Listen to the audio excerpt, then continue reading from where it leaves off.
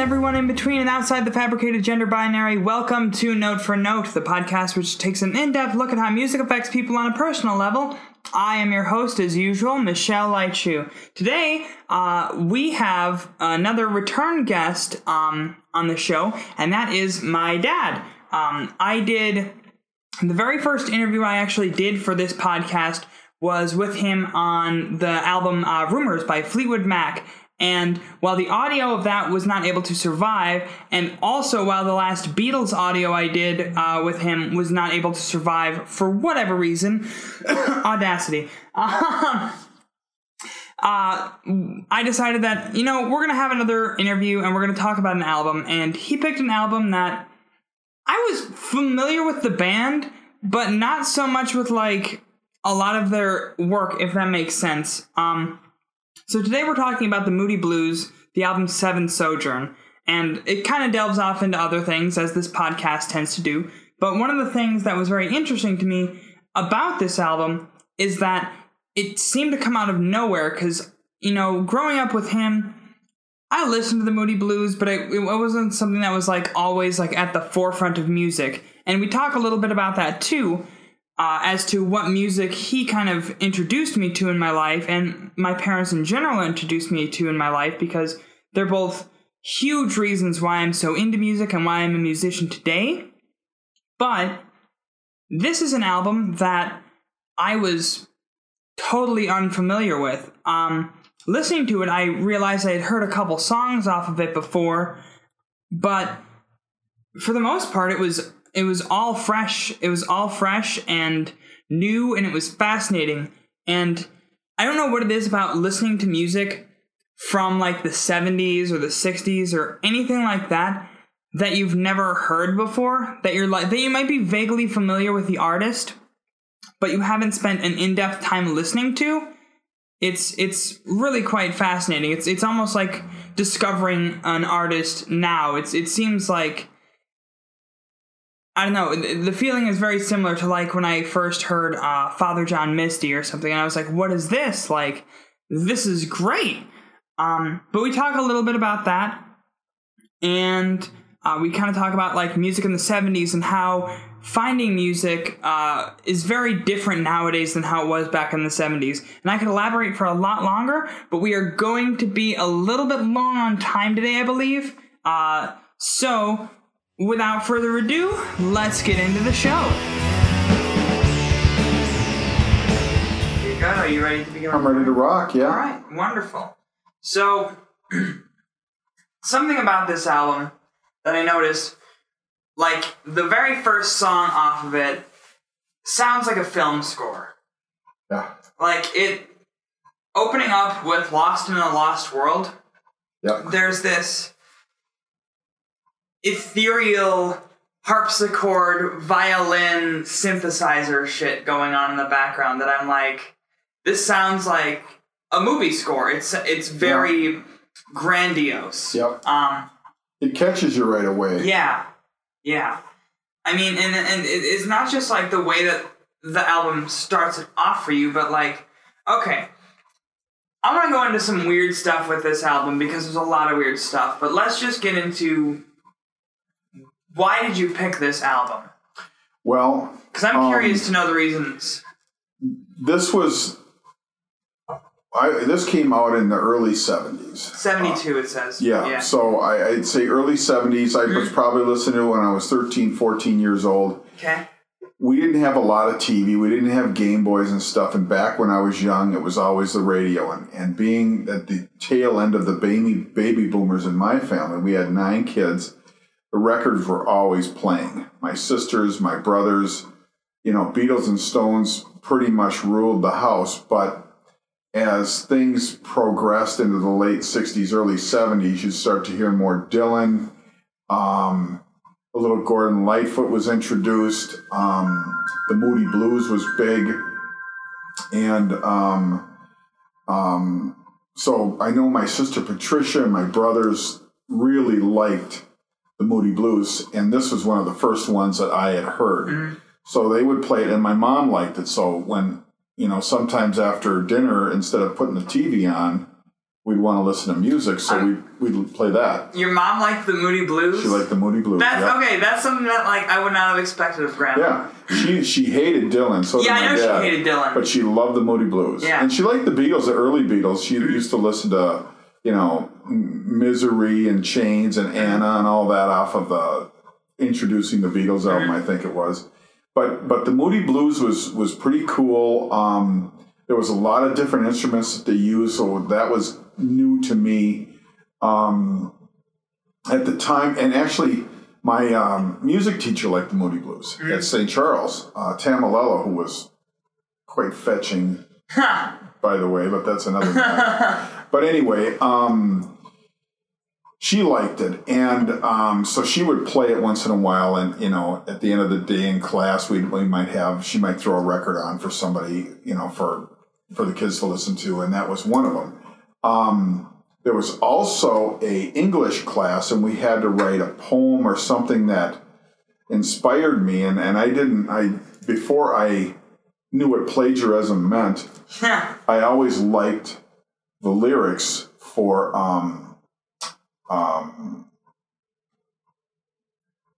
New Horizons. Mm-hmm. There's a wood tick on my album. Sorry, folks. It's gone now. Did you destroy it? Yep. Obliterate it? Yeah, I obliterated it. You sure it's dead? Those little fuckers don't survive. Yeah. But if you look at the lyrics for New Horizons, I copied and made a really nice scrolled or what do they call? Like calligraphy? Yes, calligraphy like Mom used to do of a couple of verses. The verse 1 and the chorus is what I did. You can see it there. Yeah, this sounds like some shit like that. Okay. But I put that on. I totally feel you on that one because not only do I do this sort of thing, but like I know so many of my friends were just like, if it's poetry class or whatever, in like middle school, people would just like be writing like My Chemical Romance like lyrics and stuff.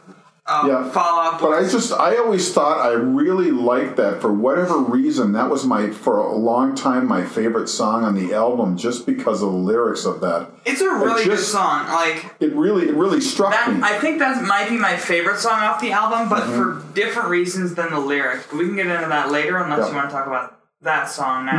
No, that's fine. But that's kind of how I got introduced to them. I've listened to a lot more of their records because my brothers and sisters had them. Was this the first one that you heard of This was probably the first one I really remember going, wow, I really like those guys. And then, as probably when I was 18, I didn't even realize that oldie song Go Now was by the Moody Blues. I didn't even know it was the Moody Blues because it was so different from what they'd been doing in the 70s. Days of Future Past, though, is something that, it's a great album. Well, when you said you want to talk about the Moody Blues, I know that was one of the ones that you mentioned, and since I believe I currently am in possession of that record. I believe you are too. Hopefully, one of us has it, but I don't think maybe Marissa has it. I don't know. Yeah. But I think I have it. Well, but anyway, those were. Once I started listening to them, or this song, I got into that one, and then my Children's Children, which has a lot of great music on it, but I just remembered this one, and then when I remember one night while I was listening to it, because Isn't Life Strange is a weird song. There's some other ones that are kind of funky. I Like You and Me. I always like the kind of the rhythm of that song. The Land of Make Believe, I always, that was a really neat tune. I don't know. At that point, at 13, 14 years old, it was really easy listening music. It was a little psychedelic, maybe, if you will. I definitely want to touch on that at some point, too. And people that I admired, my music teacher, my brothers and sisters, they all liked it. It was always seemed to be playing, and sometimes you don't always, the first time you hear some songs, it doesn't always click. But even like listening to your band, some of your music, I don't even know the names of them all, but I come home and listen to you practice, and I know I can recognize them, and it's neat hearing it for the third, fourth, fifth time. So this was kind of no different, but one song, the very first time I heard it, when it started out, was just a singer in a rock and roll band. Yeah. The way that drum beat starts and just slowly progresses, and the next thing you know, they're in fifth gear and they're just wailing, and that bass comes in and it's already going in fifth gear. Yeah, I was cranking that in my car. It's really a great tune. And one of my buddies was just watching the Music Rock and Roll Hall of Fame. They were just inducted into it. I don't know if it was a recorded thing or if it just happened. Yeah. But they played I'm Just a Singer in a Rock and Roll Band. Nice. They went in, they said it was just still his favorite tune, I think, of all was Jimmy's, was that one. Well, when I came across the Moody Blues, it was from Tuesday Afternoon. I don't remember what brought me to that song, but I do recall, like, I was probably 14 or something when I first heard that song and started listening to the Moody Blues. Of course, Dad turned you on to that. Yeah, that would be you. Well, I think it was because you have... But Mom always liked the Moody Blues. Well, I know you and Mom had... I don't know which of you had... I think it was you had the Moody Blues Greatest Hits. Yeah, I had it. I may have given it to you for Christmas or your birthday, or Marissa may have done it. It doesn't matter. Yeah. The fact is that album showed up around that time when I was 14, and I remember burning it onto the computer and listening to it on my iPod. Yeah, we had the CD in my car, and you know, I think, you know, Mom turned you on to a lot of different types of music too, more of the newer stuff. But I always had those, you know, those oldies and the Tommy James and the this and that. But. Well, you had the oldies, but there's another thing you had too that I kind of want to touch on a little bit with Moody Blues because of the vocal stylings. So much of the vocal stylings seem to go in that like sort of barbershop quartet, almost Motown, blue-eyed soul type thing. And you had a ton of Motown. Like that's like you introduced me to James Brown and Stevie Wonder, and that's what really got me into like funk music. All funk and R&B. Yeah. Like you showed me all that shit. And like when I was listening to this album, I couldn't help but like think that there's some reminiscent of like Motown influence in this band. But on top of that, you have this psychedelic music where it's very synthed out for as much as you can do in the 70s. High orchestration to the point of almost being a neoclassical piece, like Frank Zappa, but more. But you know who where I thought you were going to go with this is I thought you were going to link up, and I think you'll probably be able to link the two together. They're kind of, to me, have always been a sister brother kind of band. Yeah. The Moody Blues are an older version of Electric Light Orchestra. Yeah, definitely. You don't you think? I was thinking that too. You know, I was because like, they just have art rock almost. Yeah. I mean, they're just they don't you know, most rock and roll bands, if they bring in a harmonica or a violin, especially a violin, they're really getting outside their wheelhouse. These guys, you know, they have the drums and the guitar, and the electric guitar and the bass. Lots of acoustic guitar too. Yeah, but they bring Lots everything in. There's not an instrument that's not in their toolbox, kind of like Electric Light Orchestra. I agree with that, but also to that degree, I can see where like they kind of split in their influence of stuff, because you see Electric Light Orchestra where it's rock and roll, but with a lot of classical influence, which is what I think that Moody Blues has. But Moody Blues also has this sort of progressive rock, where to an extent, I'd say Electric Light Orchestra might be considered progressive rock, but not as much as a band like Styx or Rush, where you have all of this very grand and extravagant instrumentation. But whereas Rush and Styx do it with a lot of synthesizers, they do it with much more physical instruments, like actually bring in violins and trumpets and horns and full string sections. Like Chicago did. Yeah, like Chicago did. Yeah.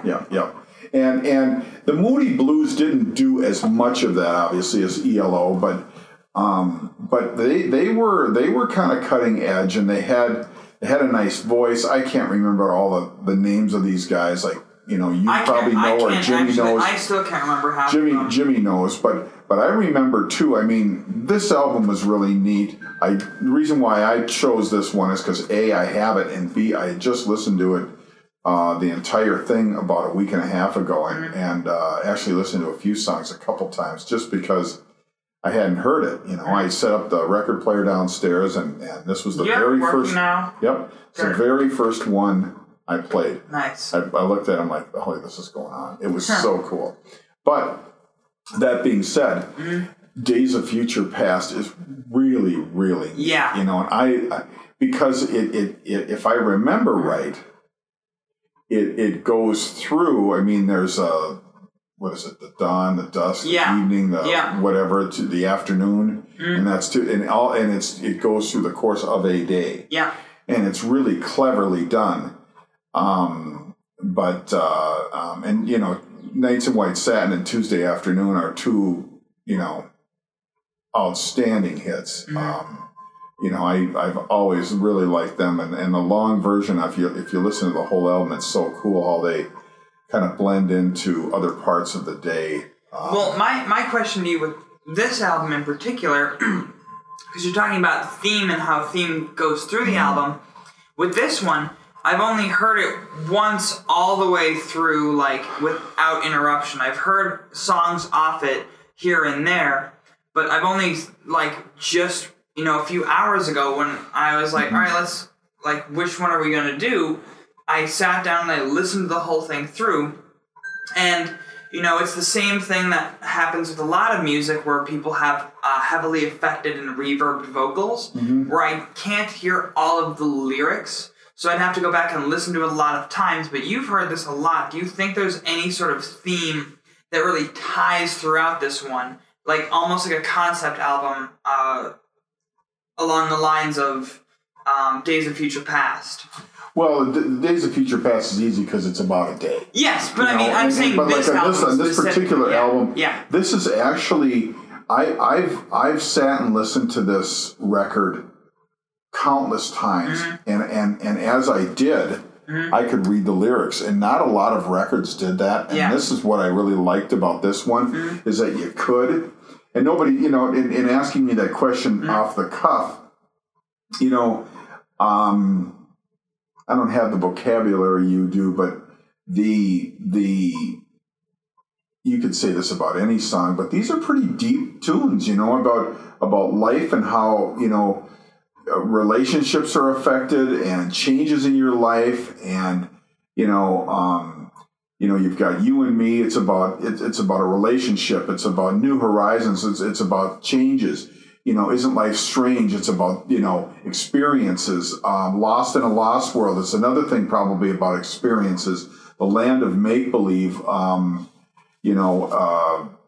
They probably have to go through that, but then they throw in just a plain old rock and roll tune at the end, which is just what they are. Is they are a great rock and roll band. It comes out of left field, like it really does. It really does. But if you, and For My Lady, it's about a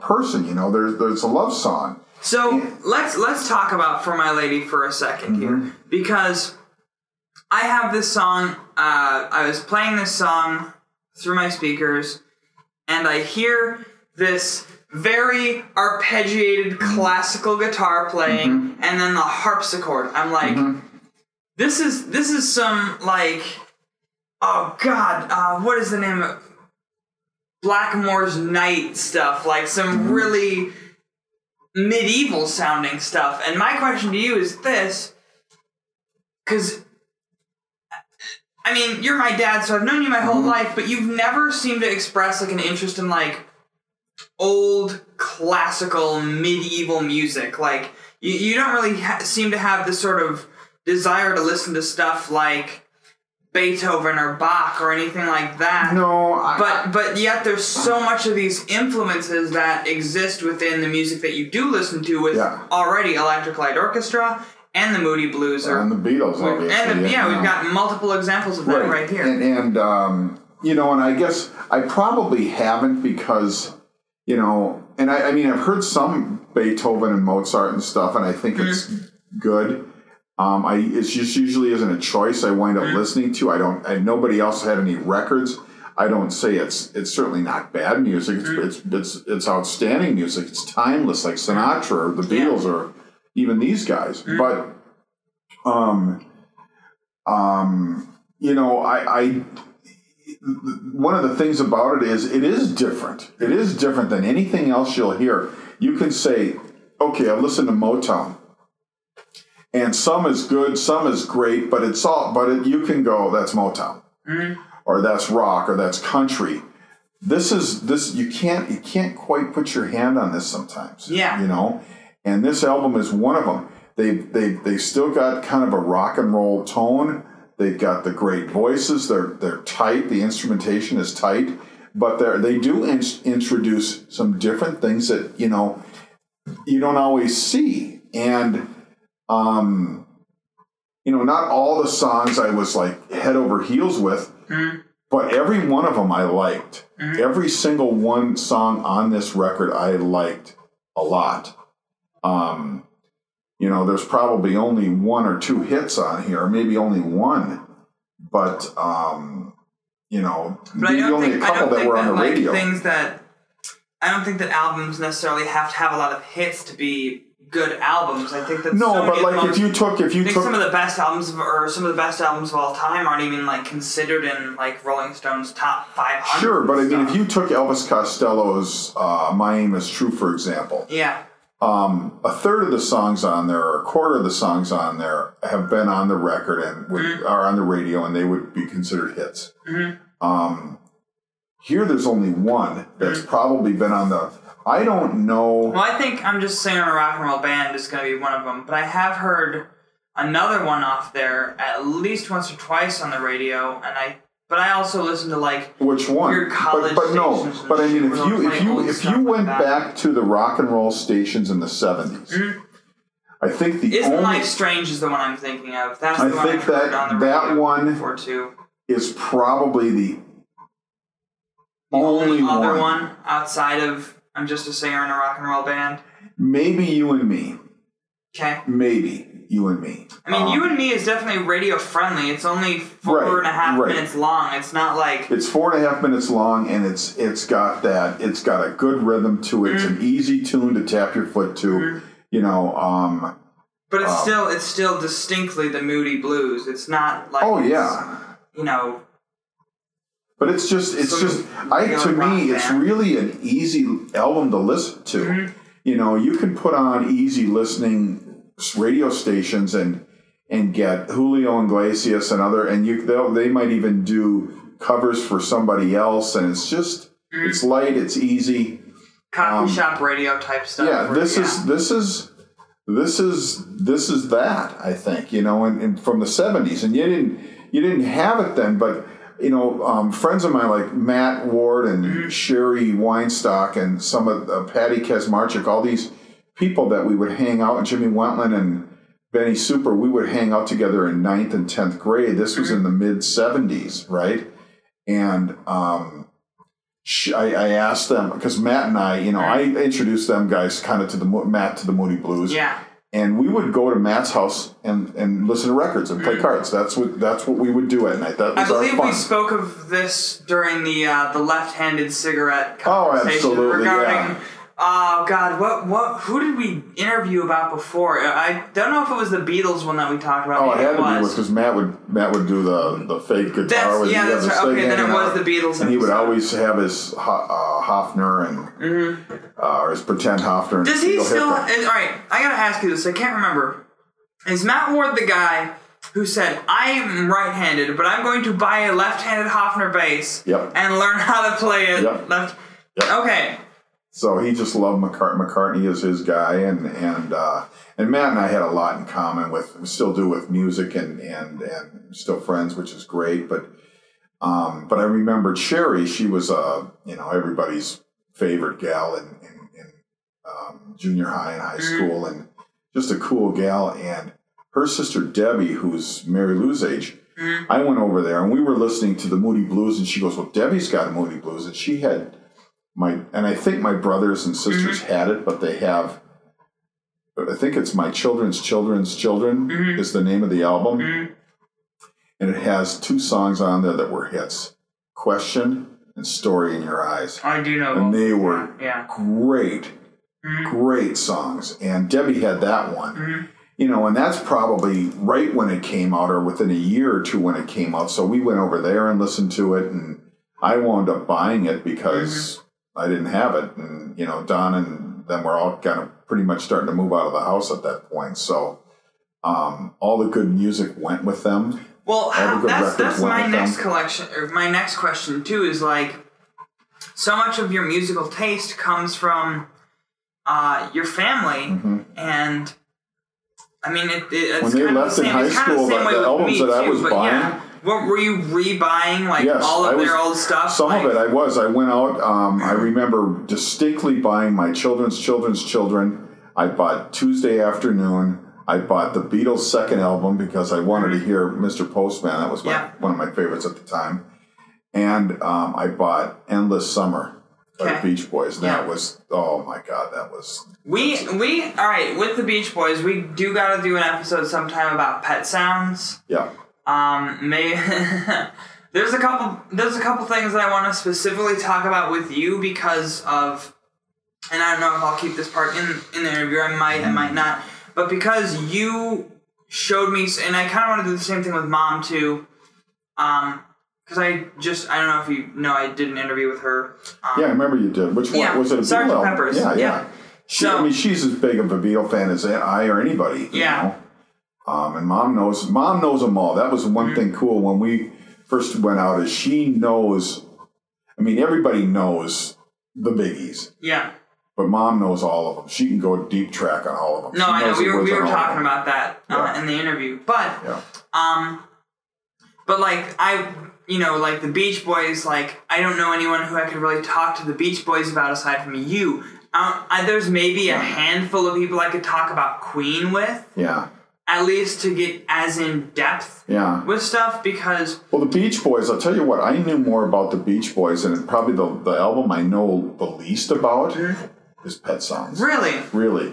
Now, you should watch that documentary on Pet Sounds. I'm going to watch that before we do it. And I will talk about the Beach Boys. I want to watch the rest of the documentary. But I'd say let's talk about the Beach Boys, and we'll cover... Part of our discussion should cover Pet Sounds as best we can. Yeah. It was really interesting how they came up with it. I know all about that part. Let's save that for another time. But all right, going back to when you were buying these albums, was there any music that like you would go out and were just like, because I don't know how record shops like were in the 70s. Oh, it was great. Kind of a vague idea. If you go up, the biggest record store around our area was still Electro Fetus, or nope, Don Leary's. Okay. It was in St. Anthony Village. Mm-hmm. He was always there working. Kind of looked like a smaller version of Alfred Hitchcock with hair. Gotcha. Okay. And he had a thick head of hair, and he always had a suit on. You just walk in and go, "Good evening." Well, he kind of, he had that kind of the jolly look and the droopy face like a basset hound. Yeah. Nice guy, but he had a turntable behind the counter, and he had 45. So if you just wanted to buy a song, he had rows and rows of maybe, of course you're a kid, so everything's bigger, but I bet you he had 15 to 20 feet of one area was just 45. So any record, and if he didn't have it, you could ask him to order it, and he'd get it for you. He'd call you up. So what's your name, Bob? Can you get Play Misty for me, or whatever song you wanted? Yeah. He could get it. And if you weren't sure of the song, you'd say, could you put this on and play this to make sure it's the right song? Mm-hmm. He'd play any 45 you wanted, which was really cool. Yeah. How much are you paying for 45s at that time? Like, let's just figure out like what it's going to be like today. I don't know what it'd be like with inflation. I would probably be. I guess. God, I can't. Are you going to be paying about like the equivalent of what you would on like a normal like digital thing where it's like $1.29 or something like that? No, a little more for 45. Well, I think back at that time, I think they were probably 40, 50 cents, or 3 for $1, or 3 for $1 maybe, or something. So with inflation, that probably evens out to about what that is now. I suppose, and the records I remember, $1.99, $2.99, $3.99. Mm-hmm. Maybe for some, the Beatles and the Stones, $4.99 for double albums. I remember them getting to $7.99 in high school. Mm-hmm. That was where I bought a lot of my stuff. And as Don and Patricia and everybody moved out, they took their stuff with. Mm-hmm. And then when I went to their house, I remember Joan and Paul gave me, and I think I have it downstairs, a Beach Boys album when they're on a sailboat. And Dance, Dance, Dance, mm-hmm. and Don't Worry Baby, and a couple other ones are on there. I can't remember the name of it, but I see it there. The sailboat's listing, and they're all sitting there with different color of the same sweaters mm-hmm. on. So, and Mark would give me a record here or there. I remember, and this is kind of off track at the 7 Sojourn, but I remember when Mark got home from Vietnam, I went downstairs and he was cleaning some weed, cleaning the seeds out of it. I didn't know what that was at the time, but he had that Led Zeppelin album, the one with Stairway to Heaven on it. The guy Led Zeppelin 4. Standing with the bag of sticks on his back. Led Zeppelin 4, yeah. Yeah, I didn't realize what he was doing at the time, but I certainly do now. But I remember seeing it going, what the hell is that? Mm-hmm. And then he just closed the album, and then, years later I was doing the same thing, sometimes maybe with the same album. Same exact album. But so that's kind of, my collection started to kind of mirror theirs, because that's, and I there wasn't any way to... How did you, find new stuff, outside of the radio? Like, when you went into the record shops, was there ever any time that you just, popped in there and were I didn't... I like this band, what is going to be similar to the Moody Blues that's, never different, did that. But what we did? We had at that time, radio ruled. Mm-hmm. Radio was always on. You'd go to the beach, and you'd be listening to... KDWB was a station. Yeah. And so you would hear, obviously, the Beatles and the, Motown and, the Moody Blues and blah, blah, blah. But and all of a sudden there'd be something new would come out, and I remember, about little past this time was in the 74. Yeah. 74, 75, Elton John had this song called Crocodile Rock. You heard a couple other tunes by him that you kind of were like, yeah, I remember that stuff. But the Crocodile Rock came out, and all of a sudden it was like, oh my God, it was a frenzy. Yeah. And then shortly after, he came out with Goodbye Yellow Brick Road. Mm-hmm. And so that was, everybody was listening to Elton John. Yeah. And then, and as things progressed, that's how I was introduced to, my music. Mm-hmm. And I would get, it's just the radio. I mean, you go to the beach, because we weren't inside playing games and this and that.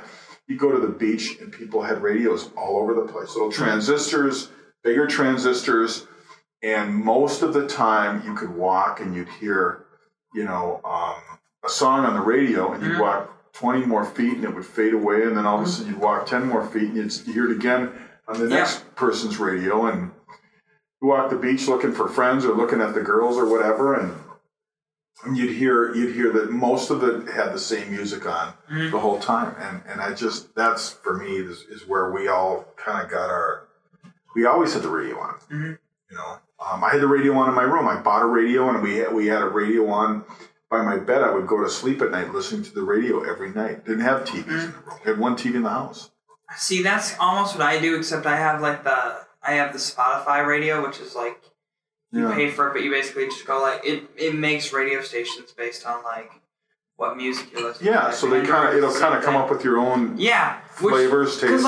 Because that's how I discover a lot of music nowadays. Is like either one of my friends will be like, and my friend Tony was like, Michelle, have you heard the album Rocket? And I was like, no. And he's just like, listen to it, I want to talk about it. So he showed me the album and I was like, holy shit, like this is amazing. Like it starts off like a singer-songwriter thing and then it evolves into this electronica and noise rock stuff and then back to singer-songwriter. It's really fascinating album and I never would have heard of it aside from some dude was just like, hey, like, I think you'd like this. Check this out. And Danny showed me Alex Cameron and like there's people who find music just by like following these sort of breadcrumbs down the line of like, you know, oh, you like this artist, maybe you like Mac DeMarco. Hey, I do like Mac DeMarco. Doesn't kind of Pandora do that with you too? Yeah, you know, Pandora does the same thing. If you say play this or you pick these 3 songs, all of a sudden it'll make some suggestions. And it starts thinking. And Netflix will do that too if you start watching a certain thing. And that's how it is like nowadays, which is why I'm like, how does it like happen? It didn't. Well, I'm like, because like that's the thing is you were just saying like your brother showed you this music, your sister showed you this music, so it's all by word of mouth. And by the radio, which I think that's all it was. I mean, we would be, you know, whether you call it beatnik music or something. I remember too. I'd come home one day, and Don always liked watching Elvis movies and the Speedway, and you know, and all those cool shows. He'd come in, he'd sing a couple of tunes, and he'd be racing cars or flying planes or whatever he was doing. But there was a lot of time back in the 60s, early 70s. You watch these beach movies, right? Mm-hmm. So Annette Funicello was in them and stuff, and Frankie not Bailey, but Frankie Avalon. And but the point is a lot of times Don goes, oh, look at this one. Mm-hmm. This is the one the animals were in. Oh, so nice, we so all of a sudden they're at a beach party and they go into this bar and the animals are playing We Got to Get Out of This Place or something, you know. And House of the Rising Sun. Oh yeah, but they didn't get that. Go to a beach movie and just play the most somber shit on earth. Like, no, and it was they would sing something a little more upbeat, ready for the movie, but it was cool because you'd see them then. That was the only way you could see a lot of these guys because most times you couldn't. There wasn't as many concerts. There wasn't these small venues as often that I recall anyway. Back when I was getting out of high school, I guess they were. There was still the the Terminal Bar and other places that had bands. I played the Terminal a lot. Yeah, I know. Yeah, but I just didn't. And or the Spring Inn. We watched bands out of high school in there. But when I was younger, there wasn't a way to follow different types of music like you could, on Pandora, where they would suggest things. You just had to hear it word of mouth. And my brother Don and my sisters. Well, coming from that big family, you've got a lot of people dialed into the system. I even found an old book that Mark and Greg used to own of the top hits from like the 60s. And they had highlighted all their favorite songs. And I remember sitting there, there was a little red booklet. Yeah. And I might even have it somewhere. I'm flipping through it, and they got all the ones highlighted. Elvis, Beatles, Stones, all the good tunes that they just highlighted the ones they liked, or circled them or whatever. And I was thinking, oh, yeah, those are good songs. Those, because the ones I saw, I'd already heard of, obviously. But when they left the house, I had to replenish the record. Mary Lou, I think Mary Lou bought the Stones, the big double album, not Hot Rock, Exile on Main, back in the 70s, and she, so what she would get, I wouldn't. I'd get something different, and of course we were juniors and seniors at this around the same time, and had a different groups of friends because different high schools, but. She liked the Moody Blues, so we had our own little collection because everybody else was gone. Johnny liked music, but he didn't buy records. The only one he ever bought was the Sugar Hill Gang. that I remember. But he did like Queen. He did like Queen. No, and so I don't know. I mean, we picked Seven Sojourn because like I said, I just listened to it. There's something different about the Moody Blues, though, when you start to compare them to other, musicians back at that time. You can, they were different. I don't know where you'd throw them. They were obviously rock and roll, but there is kind of one more genre I would like to explore with that, because we did talk a little bit about it, but we just briefly got there, and it was the thing at the very beginning I wanted to circle back to. So I think this is a perfect way that we can get back into that part, because we are getting close on time, but I think we can talk. I think we'll have time, and that is psychedelic music. Yes. So, where do you stand on psychedelic music in general? Well, I like it. You seem to like a decent amount of it, but I'm I don't know how you feel about the Grateful Dead, because I know Danny loves the Dead but hates the Beatles, and it's why?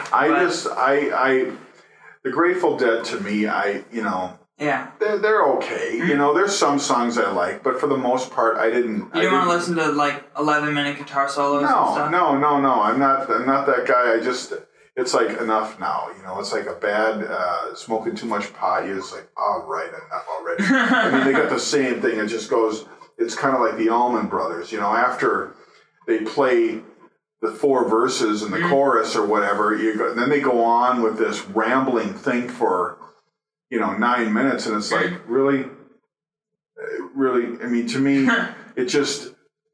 I never understood that. So you're not a fan of the jam bands? No, that just. But what about just psychedelic music in general? Stuff that's I like really some of it. trippy. Yeah, I think it's really cool. I think some that's cool. Green Tambourine and.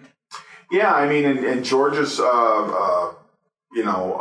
had some funky stuff with his sitar. Green Tambourine. There's. I always thought that stuff was kind of cool. Yeah, I like the more of the popular stuff. Because there was always, but what it is there wasn't a band that played, to my knowledge, much that played nothing but psychedelic music. If that's what it was. Well, Hendrix is more acid rock, which is because there's a difference between psychedelic music, which is generally psychedelic music is thought to be more stuff like Moody Blues and the Beatles, where it's a lot more kind of mood shifting, tripping, sort of all right. You're watching a lava lamp. Yeah, where Hendrix is taking that and adding just a sparkler, amping it up, and you're yeah. just all of those shredding things where you still have that altered consciousness and those same sort of psychedelic effects to the music, but Hendrix and bands like the Jimi Hendrix Experience have so much more aggression behind them, and a lot more oomph to the music. Right, and I mean, I'm a huge fan of Hendrix. I think his music is great. I think his voice is great. I think, I guess I wouldn't, like you said, I wouldn't put him in the psychedelic so much. He was playing during that psychedelic era, but I don't know that his music, he might have had a few tunes that could fall into place like Electric Ladyland and whatever, but I do like psychedelic music. I just think it was that whole thing. I like bubblegum music. I mean, I think that was kind of a lot of happy stuff, as I was 8-9 years old, and you're listening to 1910 Fruit Gun Company or something goofy stuff, Monkeys or whatever, and some of that stuff was catchy, and there were usually they had 1 or 2 tunes, and then you never heard from them again. And if you got lucky on a 45, you could get the 2 hits that they had on the flip side of each other. Yeah. And I think 1910 Fruit Gum Company was one of them. What the fuck did they even do? 1, 2, 3 Red Light, and then I can't remember the other one, but I think it was on the flip side. Mike Lupien would know. But anyway, I don't know. I like all that stuff. I like sometimes that. What would Dylan be? Dylan? I mean, Dylan's folk, and then he's folk, but then became folk rock. Once but he was people got folksy, pissed for him doing electric shit. Yeah, but I think he there was some other folk female artists, Joan Baez and Joni Mitchell, and then obviously you got Carole King, who was just amazing. Yeah. Legend. Yeah, so, those are different types of stuff. I don't know, but I was exposed to all of that. I mean, I'm telling you, there's a lot of good music now, but there's no fucking way anybody can tell me the mid-late 60s into early 70s with all those types of artists. I still think that music, to me, is timeless. People that, I don't really listen to all these. Mom even would do that sometimes. And I put those tunes on, and the next thing you know, she's like, all right, yeah. I mean, I think there's definitely a lot of music today that, will get to that point. But I don't think, I think with the massive diffusion of how music is distributed, I think that there are certain things that are going to be timeless that wind up being, I think Tame Impala is a band that's going to be one of the bands in 15, 20 years that people are like, God, do you remember them? But weird psychedelic shit. You go, okay. Green Day's been around since the 80s. They're in the Hall of Fame. Red Hot Chili Peppers, But you look at bands like that, there's some that are really good. But, when you get a Michael Jackson here and there who's, Michael Jackson or, and what's that other guy now? Bruno Mars. I think is just a really I think Bruno Mars person. is going to be another one of those timeless artists. But you at least of this generation. But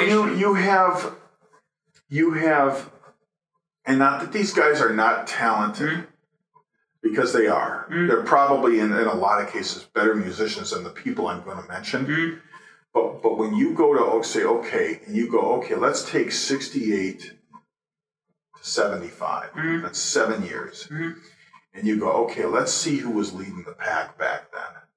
And you go, Beatles, Stones, The Who, Led Zeppelin, the Yardbirds, the Moody Blues, the Beach Boys, Four Tops. I mean, Stevie Wonder, to be sitting, Jackson 5. and to be sitting there in the middle of it, Elton John, and you just sitting there. Queen even, shit, 75. That's a night at the opera. And 75 with what's his name, Van Halen, just coming out. Yeah, I mean, he was. Don knows a guy who knew him, and I mean, you take all those guys back in that 7-year period. Nobody. I mean, you could take a 17-year period, and there is no way you're going to have that much talent crammed in that you can go. I think out of the last 17 years, probably not, but I do think the 90s and early 2000s, you get enough stuff out of there. Not to that level though. Not to the level of the Beatles, the Stones, the Who, Zeppelin, well, the thing Hendrix, Joplin. I mean, I mean, Joe Cocker, Jim Croce. The Beach Boys, Gordon Lightfoot, Elvis Presley, Elvis. Yeah. God, Elvis. Forget about Elvis. His '68 tour. Costello for the other Elvis too. And Costello for the other one. I mean, it's just Fleetwood Mac. Yeah. The Eagles. I mean, it's just to be sitting there from 8 to 15 and have that is your. This is what's swarming around you in music talent. I mean, I don't care. You were lucky to have what you had, but just keep in mind. Here's a guy. I'll take one thing. And it was an album I loved and a group I just think is amazing, and I don't think they're in the Hall of Fame. But in 1969, the summer of 1969, during Woodstock, who had the #1 song? Not even in the Hall of Fame. And he's got a ton of tunes. Tommy James and the Shondells. Oh, yeah. Crystal Blue Persuasion was #1 in the summer of 69. And it is that's just... We do have to talk about Tommy James and the Shondells another time, too. But that band might be the most underrated band of the 1960s. And then you throw in the Three Dog Night and the Grassroots. I mean... There's stuff. And the fucking Guess Who, a year after that. The Guess Who. I mean, This is what I grew up with, and it was what a blessing. Yeah. To me, because I mean, it's like stars in the sky, or all these little pods things that came out of the trees during the storm last night. Mm-hmm. There's a gazillion of them. There wasn't that much talent, I don't think, at any other time, the 50 years before or 50 years since. I really don't think so. In a 7-year period, that many people that were on their game the way they were, to be, you couldn't turn around and hear a bad song. Mm. And the thing I'll add to that, too, is that so many of those artists have also stood the test of time to the point where it's like,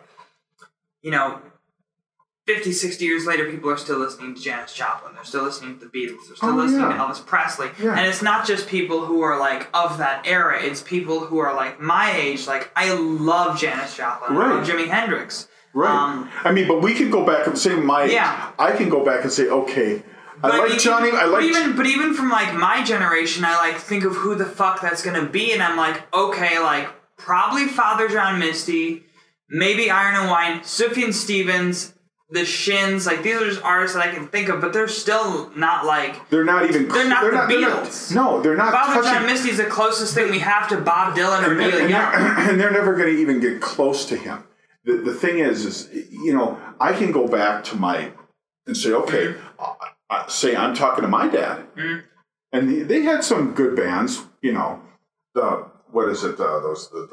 something sisters, I can't remember that. Oh, I know who you're talking about. But they're from Minnesota. And, you can name a few of them. Danny Kaye and the whatever sisters. Yeah, I know but you go to, you get Frank. Everybody knows Frank, still timeless. Dean Martin.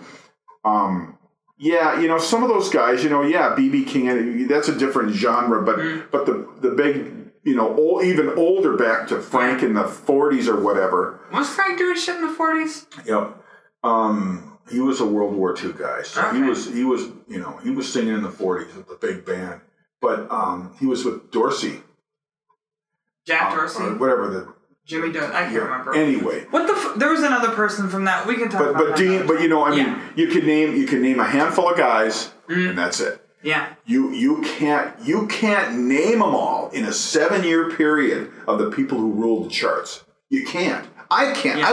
I grew up in it. And to have the impact that these guys had in rock and roll and folk and across all genres and even country. If you go, okay, B.B. King had stuff going on in the 70s for blues. And then country, you got Willie Nelson. All those guys Dolly from Parton, that 68 to George Jones. I mean, in from 68 or 7 to 675. You go 7, 8 years. 75 too. You get that 7-year period. There is no way. I didn't even get a chance to tap in, and that doesn't include Kenny Rogers, who had #1 albums in the 70s that my mom loved, and there was this other guy, I can't remember his name. He had white silver hair but he was another country guy, and I know who you're talking about. But anyway, that window of time, and the Moody Blues is just one little leaf off of a tree of that 7-year window. And they were great. They were great, and they still are. I think we should put the album on later on. Listen to it while we're grilling. Definitely. Or you can listen to it on your. I can pump it through the speakers even. Perfect. That would be great. All right. Well, thank you for doing this interview again. Thank you. We got to do another one. We will. Too. There's too much. You know what? Maybe we should talk about a period instead of a record. We could do that. That would be cool. I will definitely. I've got some ideas. Yeah. So, yeah. All right. Well, thank you. Thank you.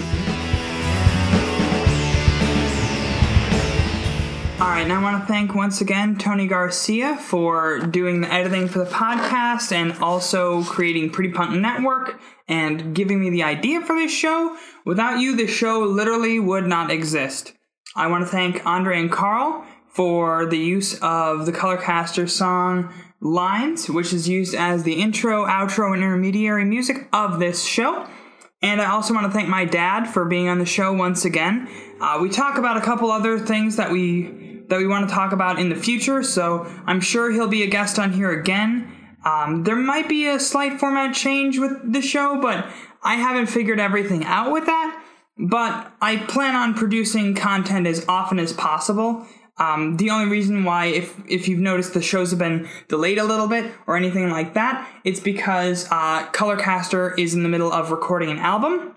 And on top of that, there's a lot of other people who I've been trying to get to, and there's scheduling issues that fall through one way or another. And so sometimes I defer back a couple into going like, hey, like maybe I'll interview my dad again or my sister again, which I believe I'm going to be interviewing her for the next episode. I'm not entirely sure, but yes. Anyways, thank you to everybody for listening. Please subscribe on iTunes or Pretty Punk Network or wherever you downloaded this podcast. Rate and review. I'm on Twitter at HAYNARI. And if you would like to be a guest on the show, feel free to message me on Twitter or Facebook if you know me or anything like that. So once again, thank you for listening to Note for Note. I've been Michelle Leitschuh. And I hope you have a wonderful weekend and happy Memorial Day if this does come out before then. If you choose